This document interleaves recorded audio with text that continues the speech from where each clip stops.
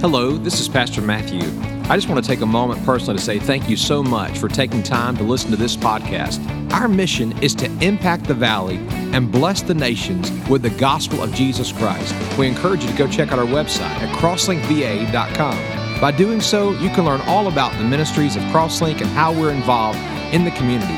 Please know, we're praying for you. God bless you. Once again, I'm really thankful for this opportunity to preach God's word here at my own local church. That makes it special, you know.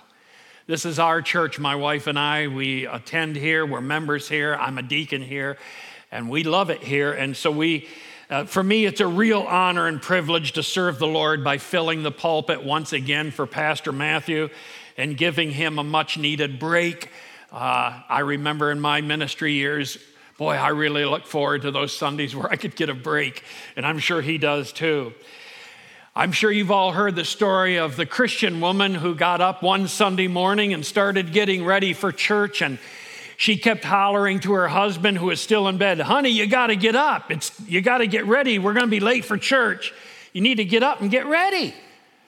And he hollers out from there, "I'm not going." And she says, "Why? Why aren't you going with me?" And he says, "Well, I'll give you two reasons. First of all, I don't think the people at church like me. And secondly, quite honestly, I don't like them either." And she very wisely said, "You're going to get up and go. And I'll give you two reasons why. First, you're my husband, and I love you, and I don't want to go to church by myself. I want you to go with me. And secondly, you're the pastor."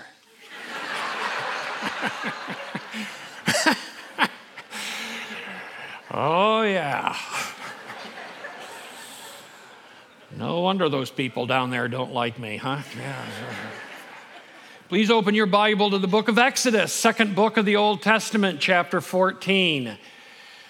And I would like you to follow along. I'm going to read the first 13 verses. I'm reading from the Old King James Version, which has some archaic expressions, I know, but but out of respect for the Word of God, would you all just stand together, and you can either read from the Bible or follow along on the screen. Exodus chapter 14, verses 1 to 13. "And the Lord spoke unto Moses, saying, Speak unto the children of Israel, that they turn and encamp before Pi-hahiroth, between Migdol and the sea, over against Baal-zephon. Before it shall you encamp by the sea. For Pharaoh will say of the children of Israel, They are entangled in the land. The wilderness has shut them in. And I will harden Pharaoh's heart, that he shall follow after them, and I will be honored over Pharaoh and over all his hosts, that the Egyptians may know that I am the Lord." And they did so. And it was told the king of Egypt that the people fled, and the heart of Pharaoh and his servants was turned against the people, and they said, "Why have you done this, that we have let Israel go from serving us?" And he made ready his chariot and took his people with him. And he took 600 chosen chariots and all the chariots of Egypt and captains over every one of them. And the Lord hardened the heart of Pharaoh, the king of Egypt, and he pursued after the children of Israel, and the children of Israel went out with a high hand. But the Egyptians pursued after them, all the horses and chariots of Pharaoh and his horsemen and his army, and overtook them encamping by the sea beside Pi-hahiroth before Baal-zephon. And when Pharaoh drew near, the children of Israel lifted up their eyes, and behold, the Egyptians marched after them. And they were sore afraid, and the children of Israel cried out to the Lord. And they said to Moses, "Because there was no graves in Egypt, have you taken us away to die in the wilderness? Wherefore have you dealt thus with us, to carry us forth out of Egypt? Is not this the word that we did tell you in Egypt, saying, Let us alone, that we may serve the Egyptians. For it had been better for us to serve the Egyptians than that we should die in the wilderness. And Moses said unto the people, Fear not, stand still, and see the salvation of the Lord, which he will show to you today. For the Egyptians which you have seen today, you shall see them again, no more forever. Let's pray. Father, bless your word. May the principles and precepts that we glean from the word of God this morning encourage our hearts and strengthen us and help us to be able to deal with the adversities of life and the times where we feel overwhelmed and trapped and hemmed in by circumstances. So, Lord, there may be some folks here in this audience this morning that feel exactly like that. They think there's no way out of their predicament. So, God, use this message, speak to hearts. May your Holy Spirit be in full control of myself as I unfold the riches of your word. And may we walk out of this place different than the way we walked in. And we'll be careful to thank you and praise you for it in Jesus' name. And all God's people said, amen. Thank you. You may be seated. When it seems like there's no way out of a situation, when the water is before you and the enemy army is behind you, listen, God will make a way. Our Bible study this morning is from Exodus chapter 14. I've entitled it, Crossing the Red Sea. Crossing the Red Sea. Let me begin by asking, have you ever been in a situation where you feel trapped, where there's no way out? So many people in their financial world feel like that, especially with inflation the way it is, prices going up.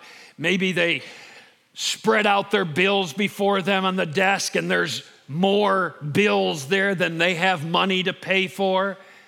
And they think to themselves, I don't have any way to get these bills paid. I don't have any way out of this situation. There are some struggling with mental illnesses that are prone to suicide thoughts. And that's exactly what happens, listen, in the minds of those that are prone to suicide, because they think that, there's no hope.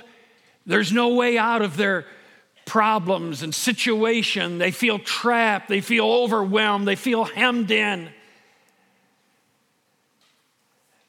And there may be some here in our audience this morning, and you feel just like the Israelites who were trapped there at the water's edge of the Red Sea. There's a verse of scripture in the New Testament that perfectly fits in with Exodus 14, Israel trapped at the Red Sea. And it's found in the book of 1 Corinthians chapter 10, verse 13. 1 Corinthians 10:13, we'll put it up on the screen. There hath no temptation taken you, but such as is common to man. Well, that's good to know.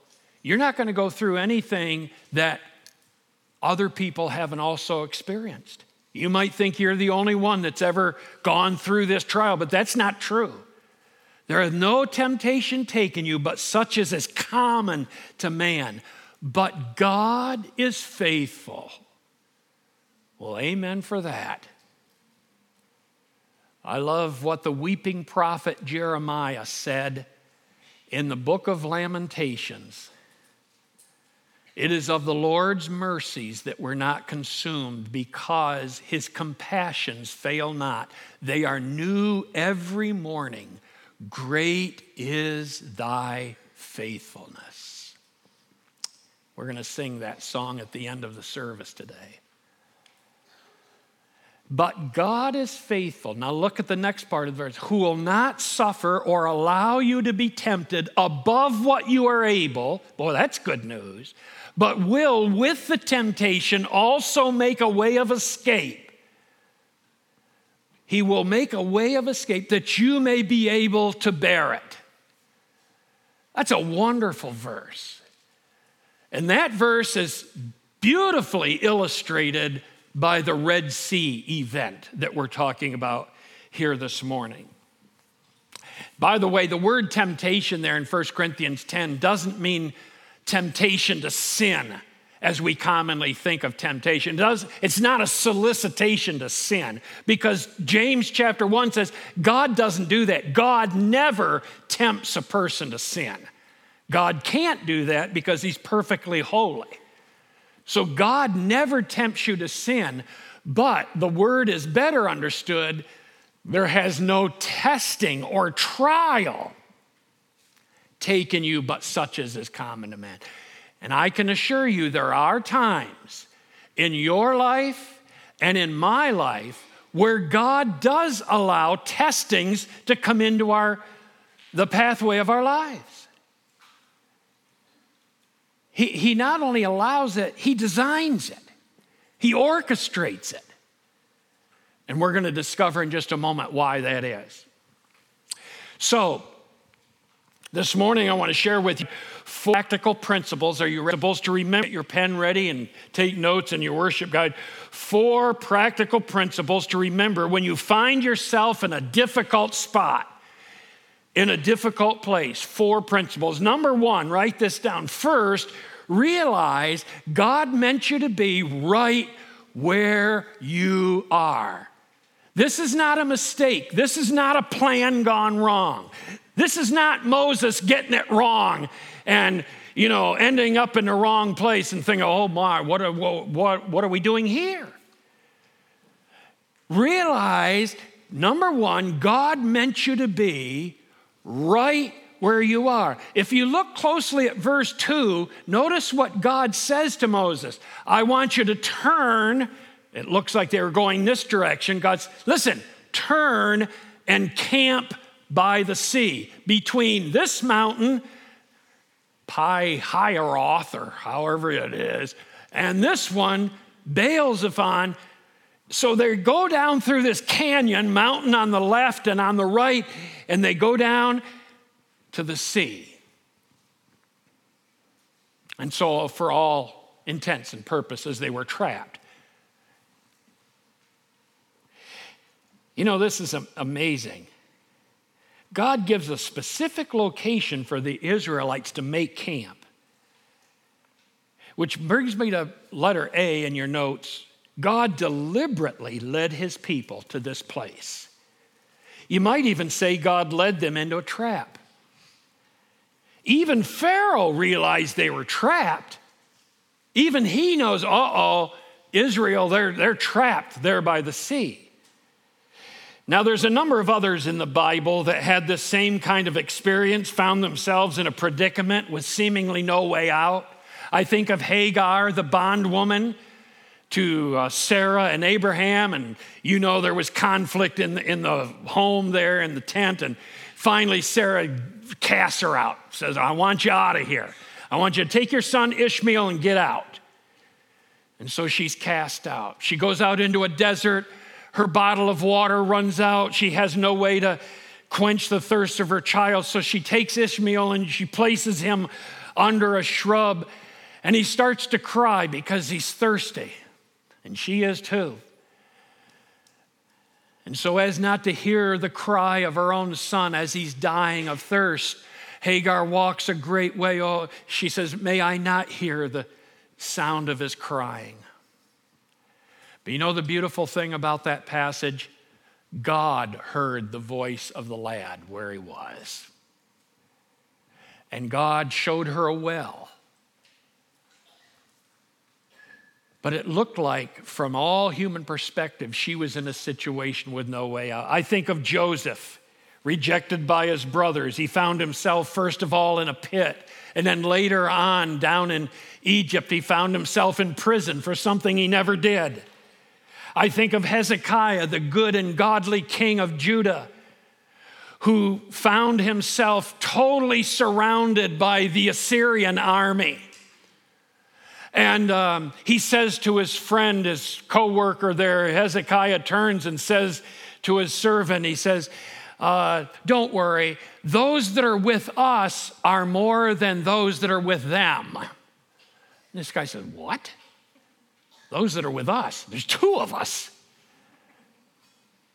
What do you mean those that are with us are more than those that are with them?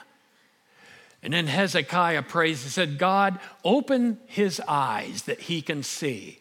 And the eyes of the servant were opened, and he looked, and behind the Assyrian army, all around, above and behind the Assyrian army, was the army of angels. But so coincidental, the song today talked about God's angel army. Amen? Think of that. It wasn't Hezekiah that was surrounded. It was the Assyrians that were surrounded. And then I think of the 12 disciples out there in the middle of the night, out in the middle of the lake, struggling, striving in the storm. And, you say, why do these things happen to God's people? Why does God allow things like this to happen to his own people? Well, I'm glad you asked that, because that brings me to my second point, letter B. Write this down. God has allowed you to be right where you are for his purpose. God's got a reason. The Lord had a reason for leading Israel to this very spot. Now, in your life and in my life, it may take you a while to figure out what that reason or what that purpose is, but be assured of this. Listen carefully. You can be assured of this. God knows what he's doing. You might not know what God's doing, but that's irrelevant. God always knows what he's doing. And when God led Israel to this place that looked like they were trapped, everything from God's perspective was right according to his plan and purpose. Israel didn't get it. And I'll tell you, when we go through trials, we don't get it either. We say, God, oh God, why? Why is this happening? God had a purpose. We know that all things work together for good to them that what? Love God. To them who are called according to his purpose. Romans 8:28. God knows what he's doing, dear friend. I don't care what you're going through this morning. I don't care what you're dealing with, but I can tell you this, God is in control. He's in control. Andrew Murray, the great statesman, Christian statesman, wrote in his diary, in the midst of a great trial that he was going through. Listen to what this guy wrote in his diary. First, God brought me here in his will. Second, God will keep me here in his love.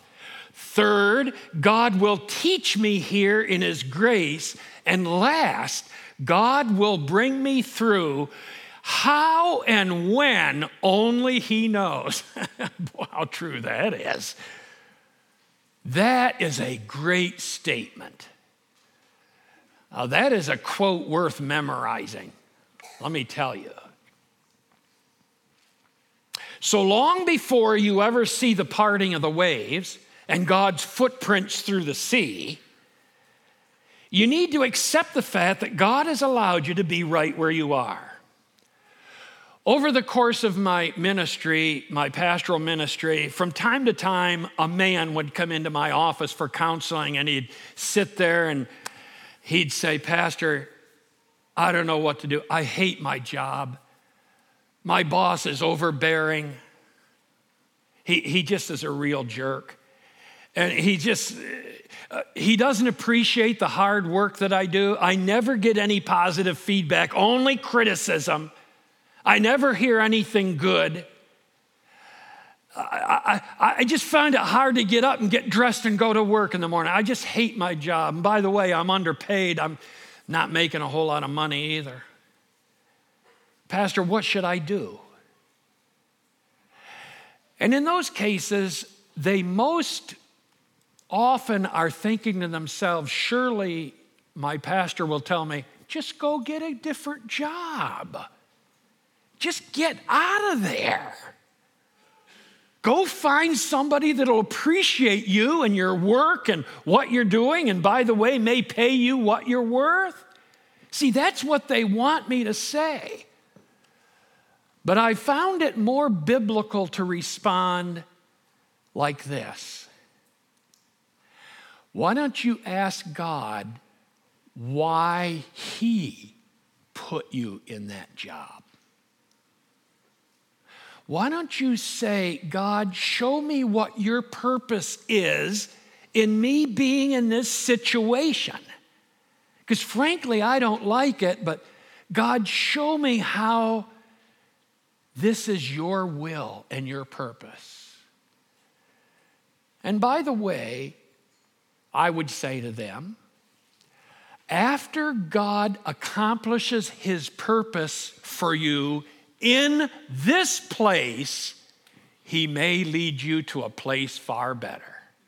But right now, you figure out what God's purpose is for you right here, right now.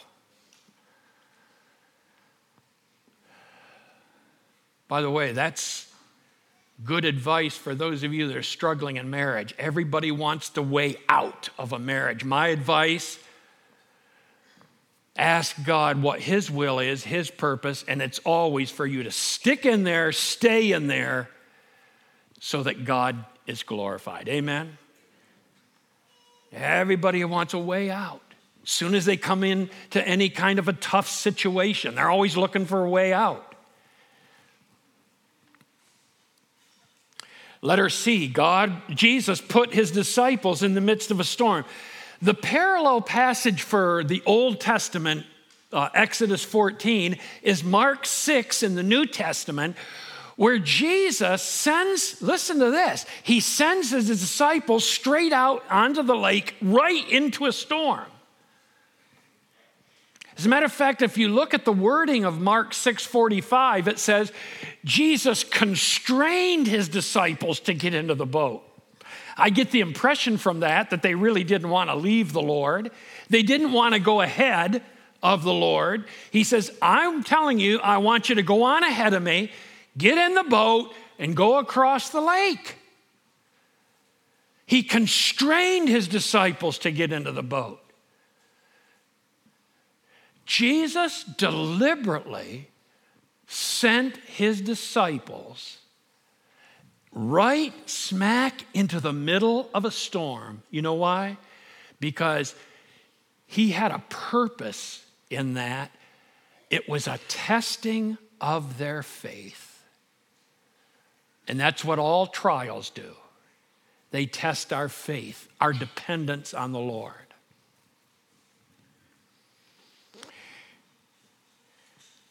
So we look at this and we realize God meant you to be right where you are. And then letter D, in a seemingly impossible situation, claim God's promise. Notice this, He will make a way of escape.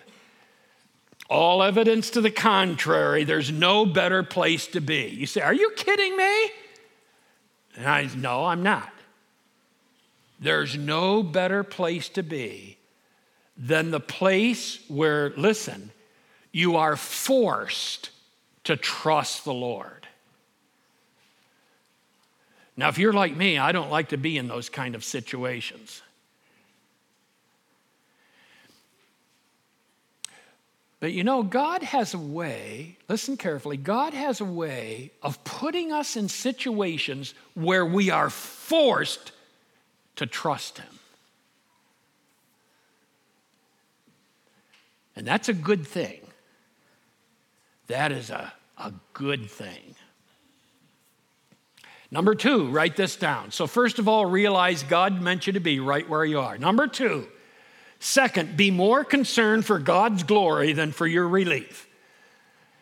Boy, there's a lesson here. Notice what it says in verse 4. I will gain honor over Pharaoh and over all his armies, that listen to this, the Egyptians may know that I am the Lord. Be more concerned for God's glory than for your relief. God orchestrated this Red Sea event to show his power over several things, 3 things particularly.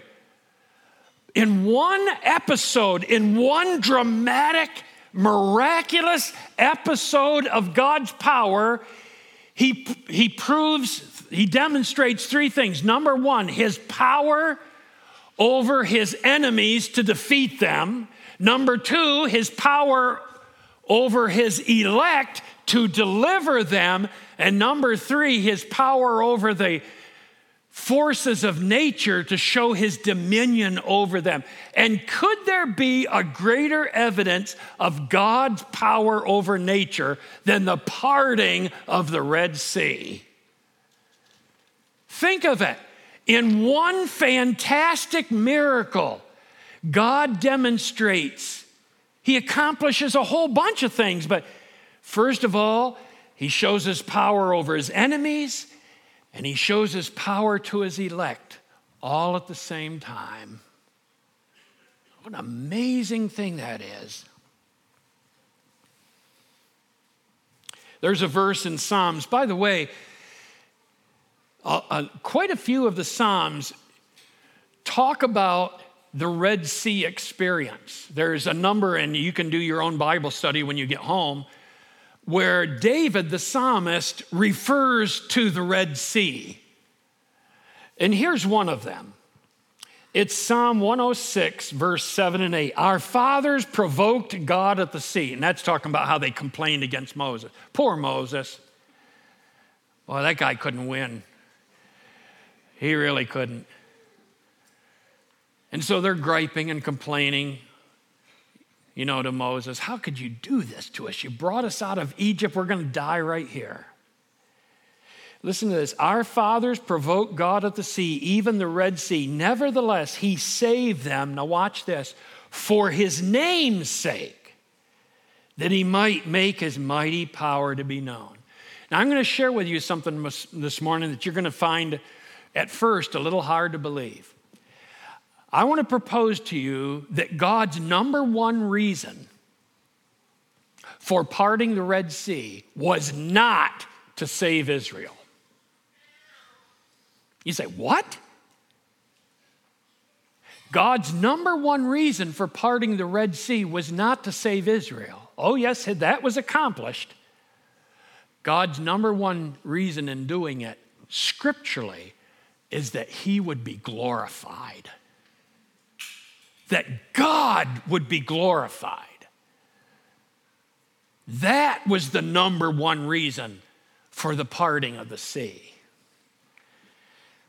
It just so happens that Israel really benefited from it. Wouldn't you agree? Letter B, God plans our trials so he's glorified, not so we're comforted. We always want just the easy way out. We want our own relief.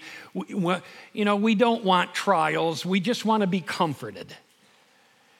Instead of asking, how did I get into this mess? Or how do I get out of this mess? We should pray, how can God be glorified in this situation? That's how we should pray. The next time you're in a trial, no matter what it is, the next time you're in a trial, I want you, don't say, God, get me out of this. Instead, you need to pray, God, glorify yourself. This is not comfortable for me. But glorify yourself through this trial.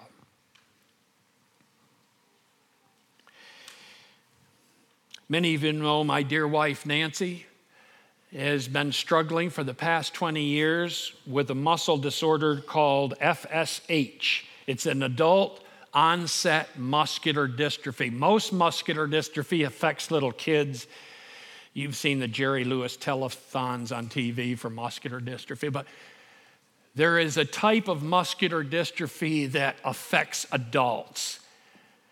And back about 20 years ago, my dear wife, she was stricken with this muscle disorder. It's a slow wasting away of all the muscle tissues throughout her body.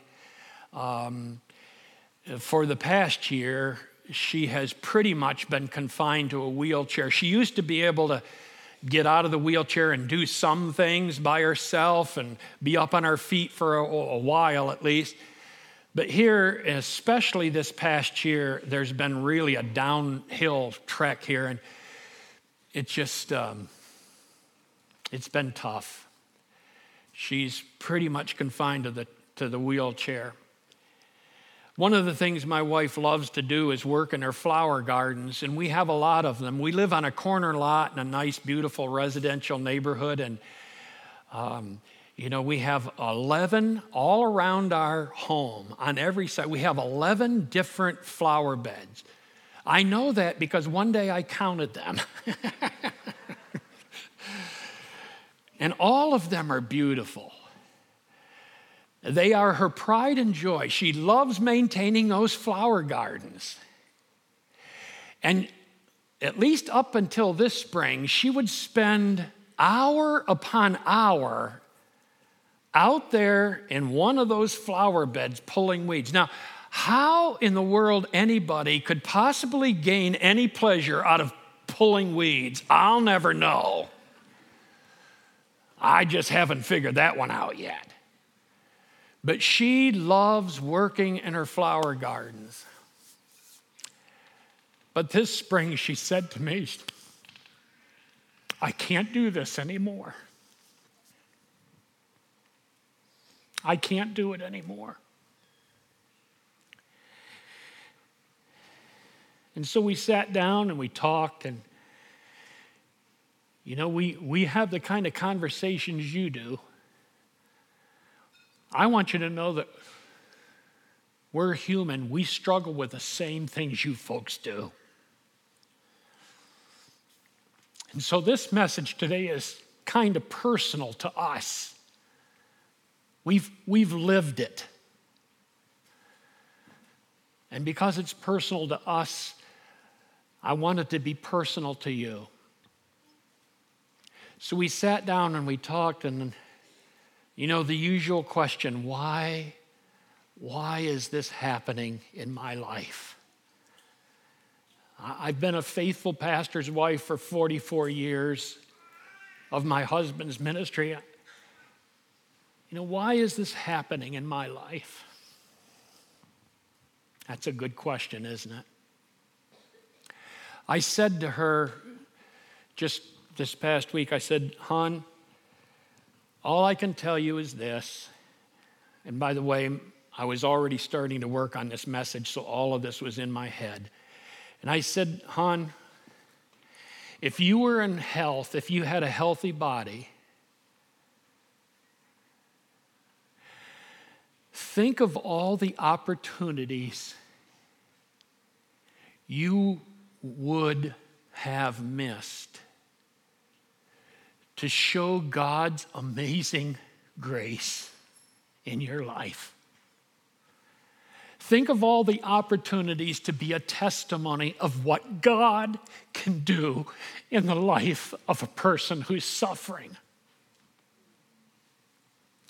God has given you a unique platform that the rest of us don't have.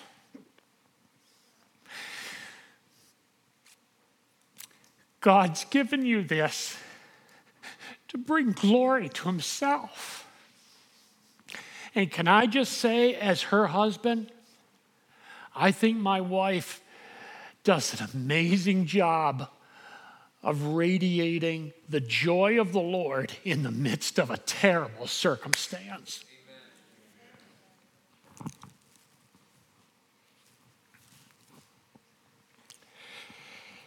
So we have learned, or we are learning, that we should be more concerned with God's glory than our relief. And all God's people said,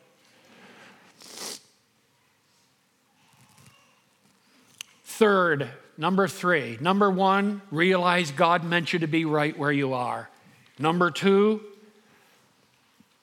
be more concerned for God's glory than your relief. Number three, listen carefully. Pray, calm down, and give God time to work. Pray, calm down, and give God time to work. Notice, first of all, they cried out to the Lord. And we need to do that. It's okay to cry out to the Lord. By the way, when you're going through a trial, it's okay to pray, as long as that's not the only time you pray. But, it's okay to, like the Israelites said, cry out to God.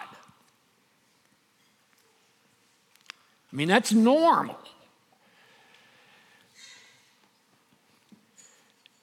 God heard their cries back there in Egypt when they were slaves, and now they're at the Red Sea, and God hears their cries again.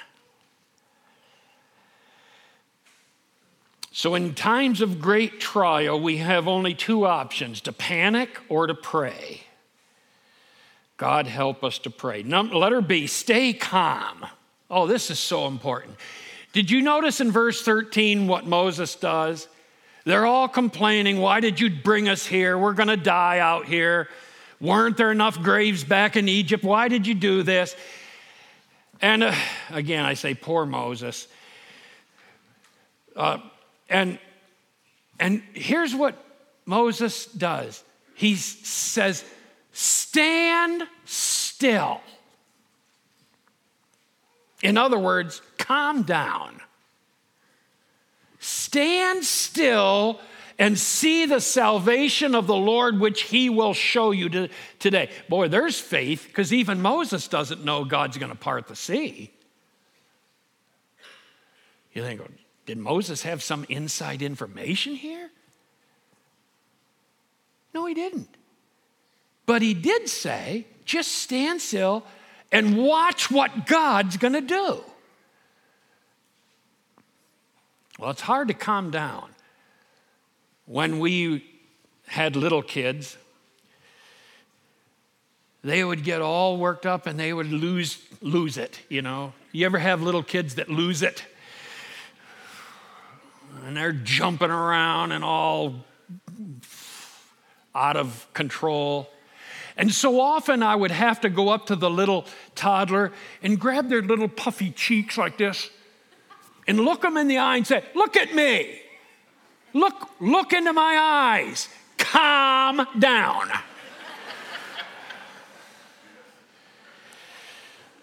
I'd still like to do that to my 45-year-olds back there. But they'd probably beat me up.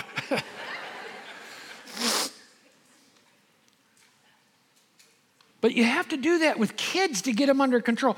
Do you know in the Bible, here's another good Bible study. Look up the phrase, fear not, and you'll notice something. Before God himself can get the attention of people and give them a good message, like the shepherds on the hillside, he first says, fear not. Because people can't hear what God is trying to say to them if they're jumping around out of control and they've lost it. So here's a lesson for us when we're going through a trial. Just calm down and wait for God. Get a hold of yourself.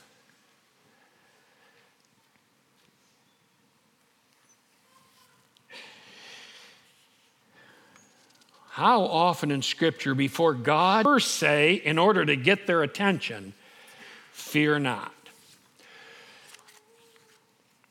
Matthew Henry, the great Bible commentator, wrote this. Listen to this. God brings us into straits that he might bring us to our knees. In times of great crisis and difficulty, it is our wisdom to keep our spirits calm and quiet and sedate.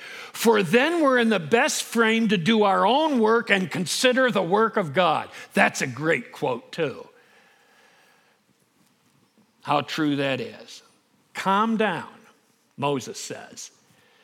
Let her see, forget the clock. Give God time to work. That's what the phrase wait on the Lord means. If you're like me, you hate to wait on the Lord. Whenever I'm facing any trial or any problem, you know what I do? Same thing you do. I get a pen and a paper out and I start calculating. I start scheming. How am I going to solve this? I've discovered something. When it comes to my wife, she doesn't want me to solve her problem. She wants me to listen to what it is. Most of us men think that our role in life is to solve our wife's problems. I hate to tell you, men, that doesn't work. Believe me, I've tried it. So what are we supposed to do? I'll tell you what we're supposed to do. Wait on the Lord. Don't put God on a clock. Wait on the Lord. There's 2 great verses in the Bible that talk about that great theme. Psalm 27:14, wait on the Lord, be of good courage, and he shall strengthen your heart. Wait, I say, on the Lord. Boy, that's good advice. The one you know better is Isaiah 40:31. They that wait upon the Lord shall renew their strength. They shall mount up with wings like eagles. They shall run and not be weary. They shall walk and not faint. Dear friends, wait on the Lord. Don't try to run ahead of him. Don't try to scheme and plan and figure out a solution. How about letting God come up with the solution? That might be a better idea. Now, admittedly, God doesn't always deliver us the way we want him to, but he will deliver you, dear friend. He delivers you in his own way and in his own time. By the way, the ultimate deliverance we all have to look forward to, and that's when God just takes us right up on out of here. Boy, you talk about deliverance. Wow. So, what are we saying? Let the Lord give God time to work. Number 4, and we close with this. 4th, take the next step by faith and claim God's presence. Take the next step by faith. You know what's interesting? We didn't read verse 15 as part of the scripture reading this morning, but it says this: why do you cry unto me? Tell the children of Israel to move forward. What? They're at the edge of the sea. They're trapped. And what's God's message? He says to Moses, just tell them to move forward. The sea hasn't opened up yet. Now, here's something to think about. If God would have opened up the sea first so they could see all the way through to the other side, it doesn't take much faith to say, oh, I think I'll go through there. This is cool. I think I'll walk right down through here. That doesn't take any faith. But I'll tell you what does take faith. When and you're still trapped and there's no parting of the sea yet, and God says, take a step forward. But let me tell you, that's always the way God works. And that's what faith is. Faith is the substance of things hoped for, the evidence of things not seen. Not seen. They haven't seen the parting of the waters yet. That's faith. This principle seen here is not only when Israel was leaving Egypt and they're at the sea, but when they, after 40 years later, after they wandered in the wilderness, they come to the Jordan River under Joshua, and there they are at the Jordan River, and guess what? The waters of Jordan did not part so they could cross until the soles of the feet of the high priest were actually put in the water. They actually had to step into the waters of Jordan. And as soon as they took that step of faith, God opened up the Jordan River. Folks, that's faith. That's what faith is all about. And then letter B, see here God's presence in the sea. The Lord was with them. We miss this point, but it's such an important point. God's presence was with them in the sea. Don't get the idea that God opened up this channel, this pathway through the sea, and God's standing here on this side of the sea, and he's saying, come on, go through there. See that? Walk through. Come on, keep moving, get through there. No, God doesn't do that.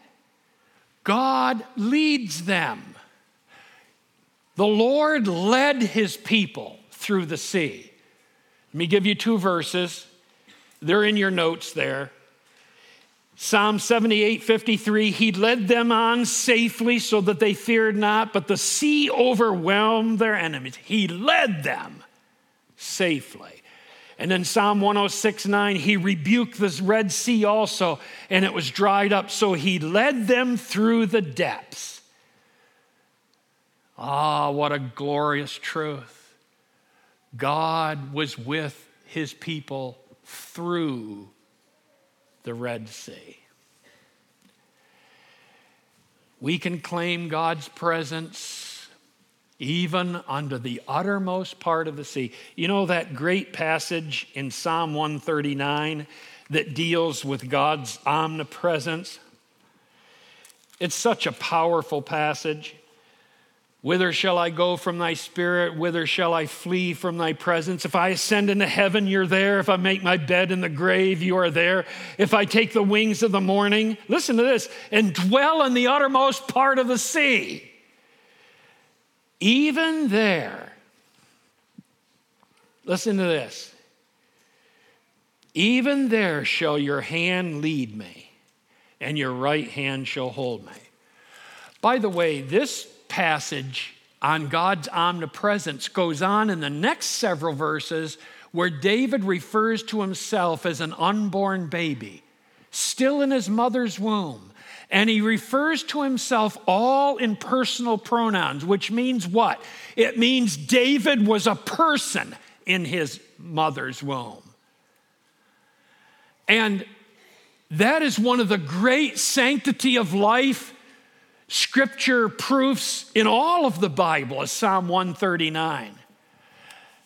And before I close, I just want to say this, a little side note. After 20 years of Roe versus Wade, I am so grateful that finally, after about 75 to 80 million helpless unborn babies were put to death because of Roe versus Wade, I'm glad that we now have the prospect finally of the life of the helpless unborn, aren't you?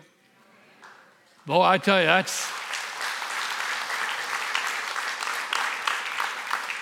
it still hasn't totally happened yet, so I don't want to jinx it. But let me just say this. I am hopeful that finally God will be glorified in that Supreme Court decision. That is my hope and prayer. Because I believe that unborn babies are a creation of an almighty God and deserve our protection. So you find yourself in a predicament, in a trap, in a difficult place where you're hemmed in on every side. What do? You realize God meant you to be right where you are. You be more concerned with God's glory than your relief. You calm down and pray and give God time to work.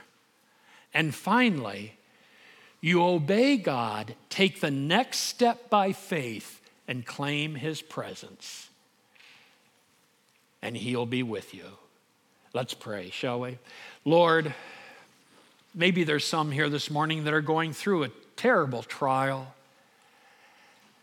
They've kind of lost hope.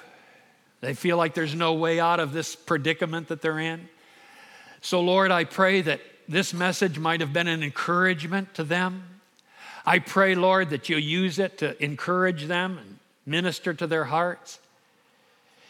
And God, right now, I also pray for any that might be in this auditorium that don't know you as their Lord and Savior. And they can't really claim your presence in their lives because you've never been invited into their heart to be their Savior. They can't claim your help through difficult trials because they've never taken the first step, which is asking you to be their personal Savior. So Lord, right now in the quietness of this moment, if there's some folks like that, I pray that they would just quietly in their own heart pray a prayer, something like this. Dear Lord, I know that I'm a sinner and I know my life's a mess. And right now, dear God, I open up my heart's door to you. I ask Jesus Christ, your Son, to come into my heart and be my Savior right now, today. I accept Jesus as my Lord and my Savior. And dear friend, if you prayed that prayer, God heard it. And your life will be never the same from this day forward. Now, Lord, minister to our hearts as we sing that great, great old hymn, Great is Thy Faithfulness. In Jesus' name, amen. Thank you so much for taking time to listen to this podcast. We encourage you to come and join us right here on our campus. We're located right next to the county fairgrounds here in Harrisonburg, Virginia. If you have any questions about the church, any question about the message, feel free to email us or call us and let us know. And we look forward to seeing you soon. God bless you.